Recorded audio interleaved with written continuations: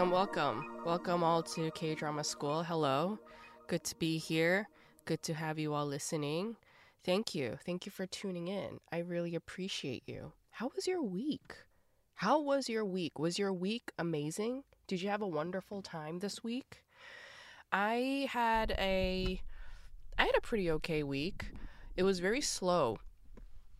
I mean, I did have like work, work to do, freelance work to do, like jobs and stuff, but it was pretty slow. I didn't really go out much. The only times I stepped out were to like go for walks or go food shopping. And then the other times I just stayed in. I don't think I went to a single comedy thing this week. I can't recall.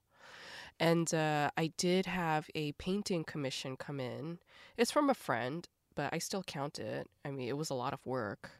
You know, what's interesting when I was working on this painting, because it's for a friend, right? And all I do is think about that friend as I'm painting. It's like, what would she want?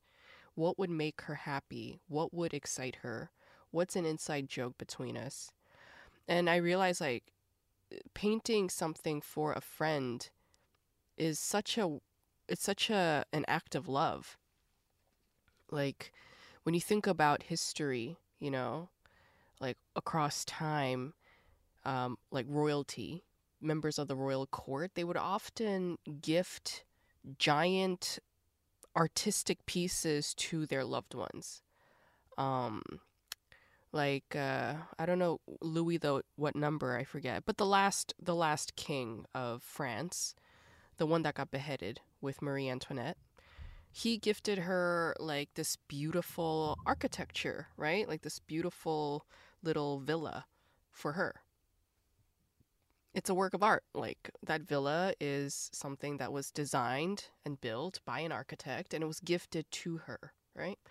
And so art is oftentimes given as a token of love. It's like, oh, I got you this. Like, it's usually like, quote unquote useless stuff. Like, art tends to not have function. Like, in the case of a home, it has a very definitive function. You live in it. So I would say a house or a villa is like the best present you can give somebody.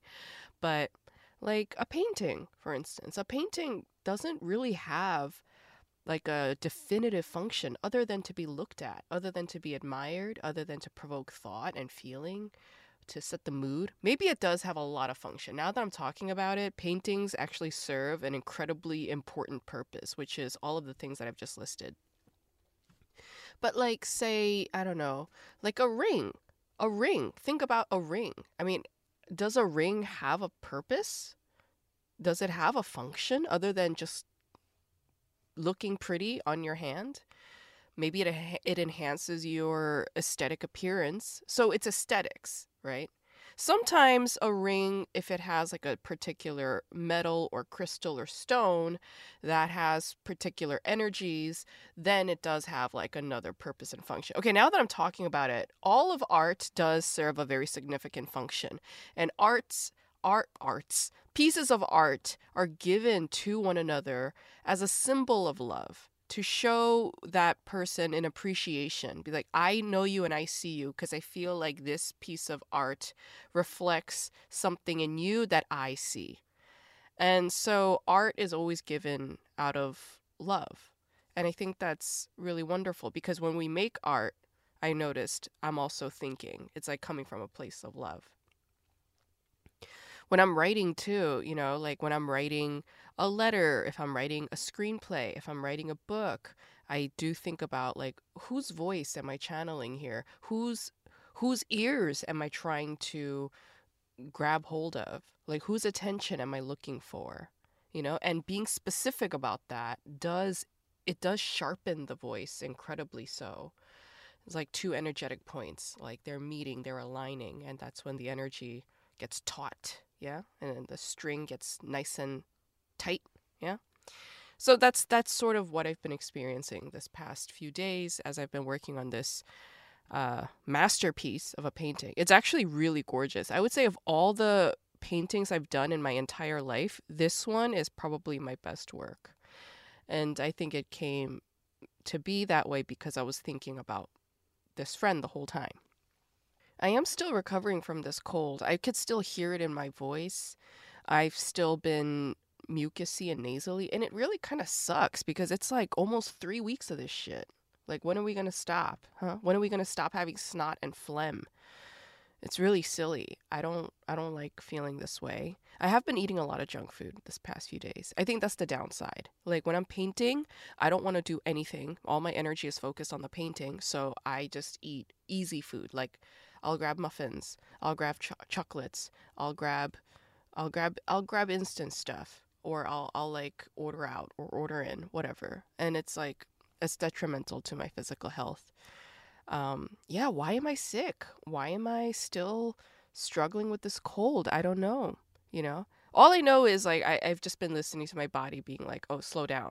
You have to just slow down. So, okay, fine, I'm slowing down. Because last week I wasn't that slow, actually. I was kind of, um, yeah, hitting the ground running, so to speak.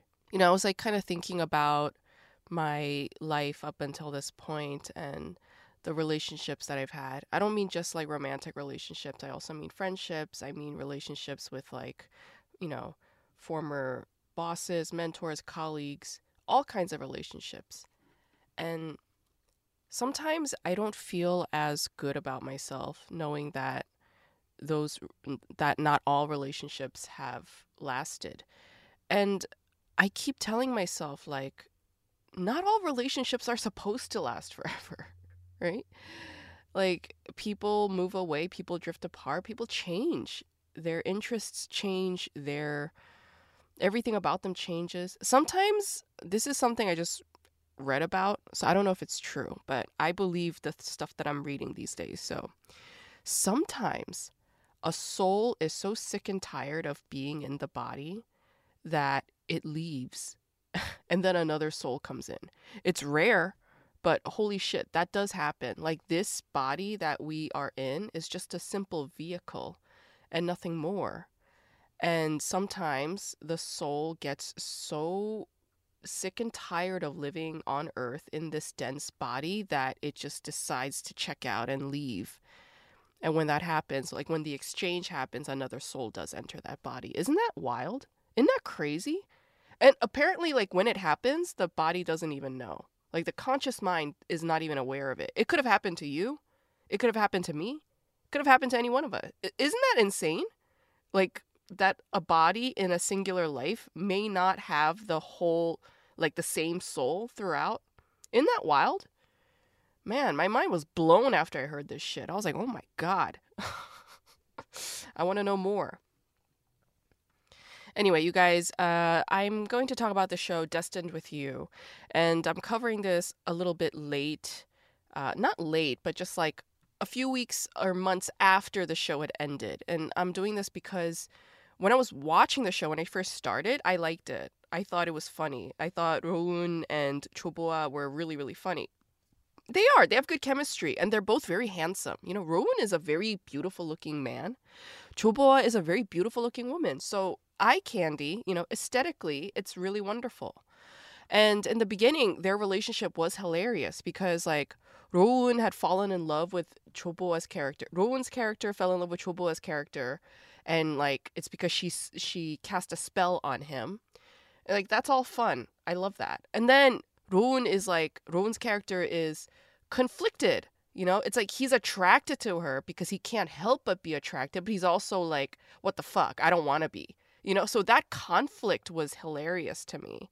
And then the show started like falling back into the typical stuff. Like, we've seen the whole past lives shit over and over and over again. When are we going to stop? Like, I had my fill of it with Goblin. That was in 2015, right? 2016. I've had my fill of that shit way back when, almost 10 years ago. Can we stop? Can we cut it out? Because, like, it's boring. It's not like any of the shows are doing anything new thereafter. They're still recycling the same shit. There's the same dichotomy over and over again. Okay, like, you guys knew each other in the past. There was love. And then there was a fallout. Like, somebody killed the other one.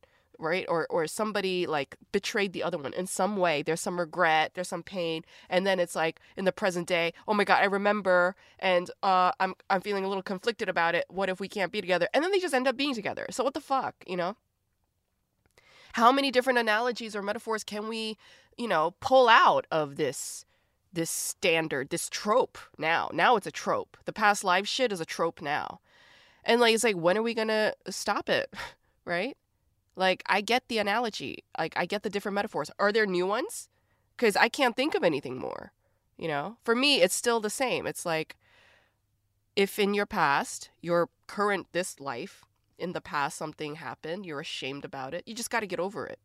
Got to get over it and go for the love. Okay, done deal. We get it. Great. But when's it going to stop? And so the show started getting boring for me. Super boring, super slow. Yeah. Not interested. Lost interest. The side characters, their side stories, I've already heard of that shit too. Done again, Who's this writer? The writer of this show is No Ji-seol, and she wrote shows like Dr. Champ back in 2010, SBS, Scent of a Woman, Could We Love My Lovely Girl, 100 Days My Prince. I haven't seen any of these shows. So all it means is, No Ji-seol, you're not my girl. Like, you are not the writer for me, I guess. Because nothing that she's written has ever caught my attention. I tried watching 100 Days My Prince. Is that show any good? It doesn't look good. I tried it. Yeah. So I don't know. This show for me is like very mediocre, if not like, on the lower end, But I mean, it's a waste because Cho Bo-ah is actually a very good actress. The first time I saw Cho Bo-ah was actually not in a K-drama. I'm a fan of Cho Bo-ah because I used to watch her on a show called Back Alley with Baek Jong-won, and it's basically her, Baek Jong-won, and the other newscaster, the dude with the glasses. He used to be on 아빠 어디가. He used to be on Dad, Where Are We Going? It's an amazing show. And like, it was a reality variety show. And it's basically like it's like Gordon Ramsay used to have a show like that where he goes to restaurants and then he flips the restaurant. Like, he observes what's happening, points out all the mistakes that the owner is making, and then flips it. Like, he redesigns the whole space, he retrains the owners and the staff, and then they upgrade, right? It's like flipping houses, but flipping restaurants. So it's based on that premise, and Baek Jong-won does the same thing. He goes to these tiny little hole-in-the-wall restaurants and then offers advice. But he doesn't, like, they don't always flip it. It's not exactly like Gordon Ramsay in that, like, Gordon Ramsay comes in and he's like the superhero and he like rescues it with his TV production and their big money. Baek Jong-won's Back Alley, it's a lot more like hands-on, and he's a lot more, I don't know, like about meritocracy or something. Like, he's like, you need to show me that you can you need to show me that you can actually be an owner of a restaurant. You need to actually show me that you can be a chef. Only then will I help you. It's like very like I don't know, show your worth, show your potential, otherwise I'm not going to invest in you. It's very conservative money kind of mentality. It's a little Republican-ish, yeah. But it's not fully that way, because he's like, I'm co-creating with you. I'm helping you. We're helping each other because you're also on my show.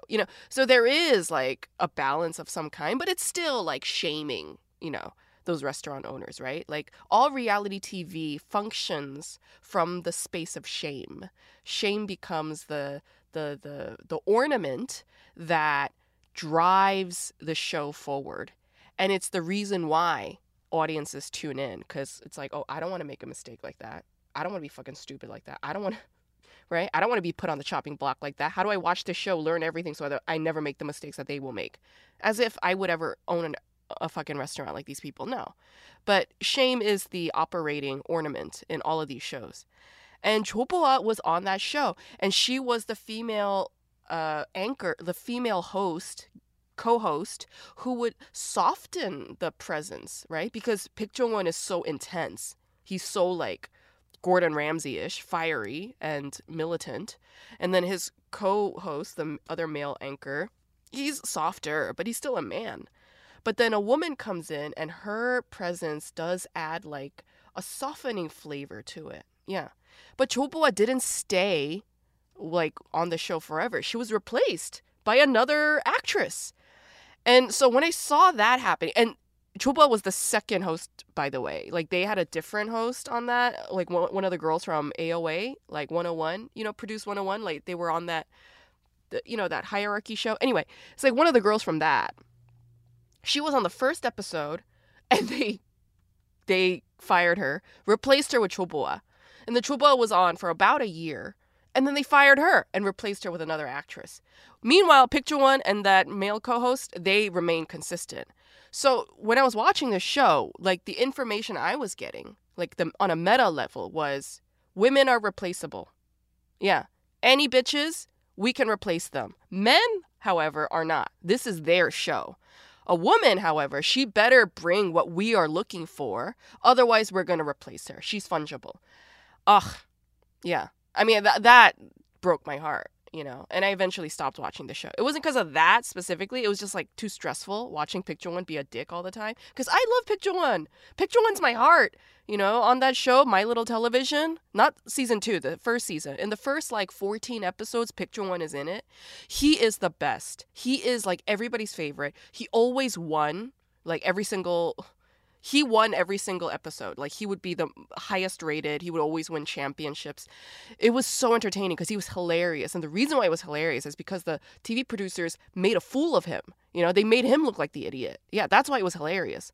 But on this show, because Picture One is like the daddy, he's the head honcho, like, the patriarchy is, like, harder, denser.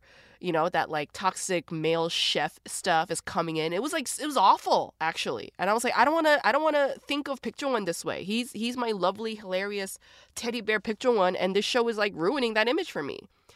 But also the fact that women kept being replaced easily on the show was breaking my heart. And Choboa was amazing on that show. Holy shit, she was amazing. She's a pro. She's a pro actress. She's not like one of these other actresses who will, like, go out and, like, she'll sing and model. No, she's, like, an actress, like, committed to the art of acting. And I have a lot of respect for her for that, too. But weirdly, Rowoon would kind of outshine her at times. Like, when he was acting, like, all, like, push and pull with her, like, being like, I'm attracted to you, but I don't want to be, but I'm attracted to you. Like, those moments, like, he was so good, like, so hilarious to me. And yeah, unfortunately, that shit it did outshine Choboa a little bit. In any case, I don't know, man. Like, I'm kind of done with these kinds of, like, past lives kind of shows because, like, it's boring. Can we come up with something new? I am currently watching Castaway Diva. That show is amazing. Oh my god, I didn't think I was gonna love it because the first couple episodes are like whatever. But now I'm like, oh my god, this show is weird and crazy and hilarious and beautiful and complicated, and I love it. Yeah, so if you're watching Castaway Diva, good on you because I will be covering that as soon as the series is over. But for now, yeah, Destined with You, I don't know. It was a very underwhelming experience for me.